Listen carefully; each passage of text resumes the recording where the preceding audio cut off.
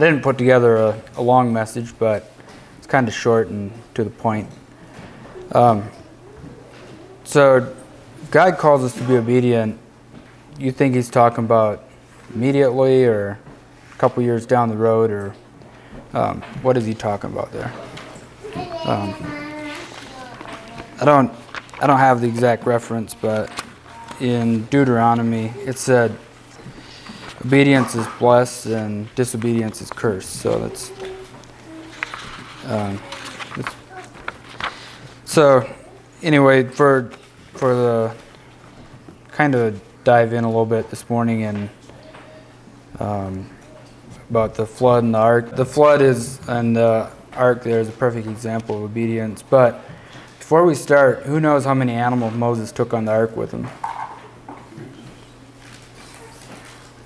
I think Noah did it. You got somebody that reads back there. So it said Noah. I'm not going to read the whole thing, but Noah was a righteous man in his time.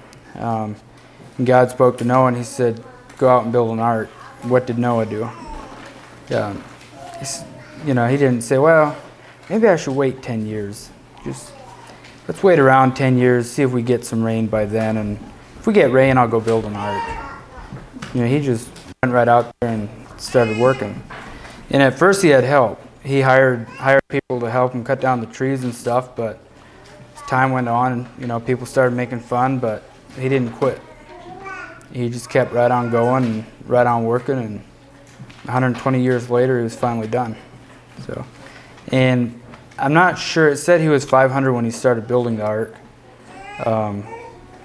but I'm not sure if he already had 3 sons then. It just said in his 5th century, he was given 3 sons. But I don't know, was he already working on the ark when they were born or not?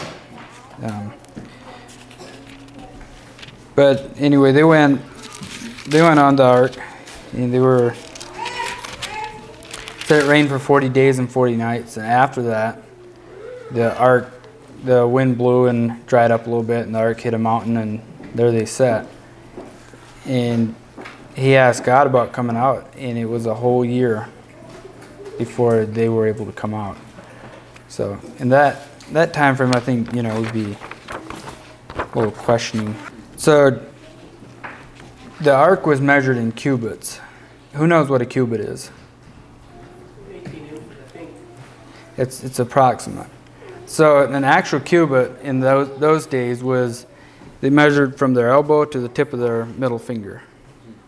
And so he's out there measuring the ark, just going along. It's just approximately 400 feet long.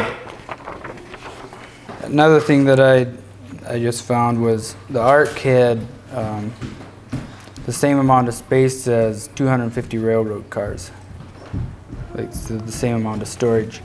So if you think a little bit how long that took to build by hand, there's no wonder it took 120 years. But in Genesis chapter 8 it says, "And God remembered Noah and every little living thing that was, and all the cattle that was with him in the ark.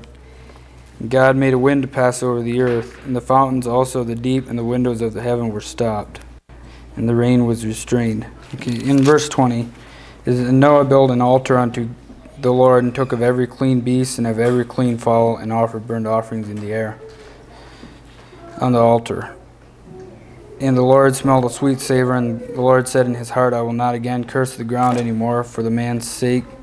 For the imagination of man's heart is evil from his youth, neither will I again smite any more every living thing as I have done." So we still see rainbows to remind us of that. But I was just thinking about that a little bit. What if Noah would have said, just let's give it a couple years, or what if he wouldn't have been immediate obedience? We don't know how God talked to him. We don't know, was it, just he was outside and he just started talking, or was it in a dream? We don't have anything on that. Another thing I found very interesting is they never found where the ark landed. They have approximate locations, but the mountain where they think it landed is under snow.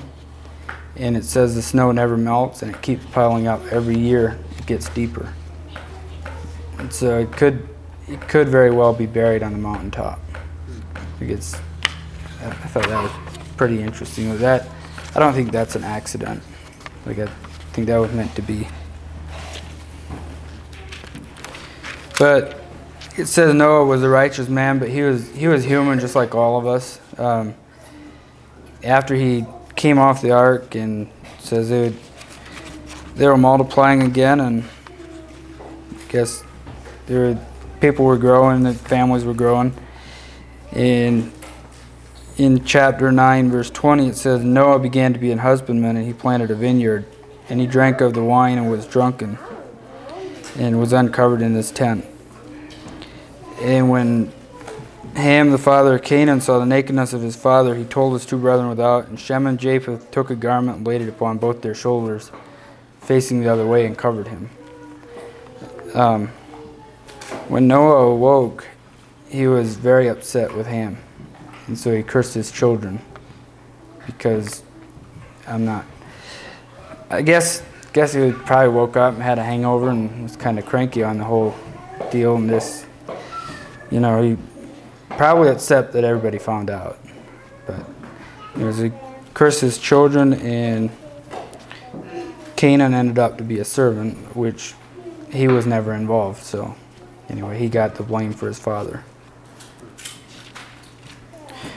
But anyway, I want to open it up, and if anybody has anything to chime in here, just feel free at any time.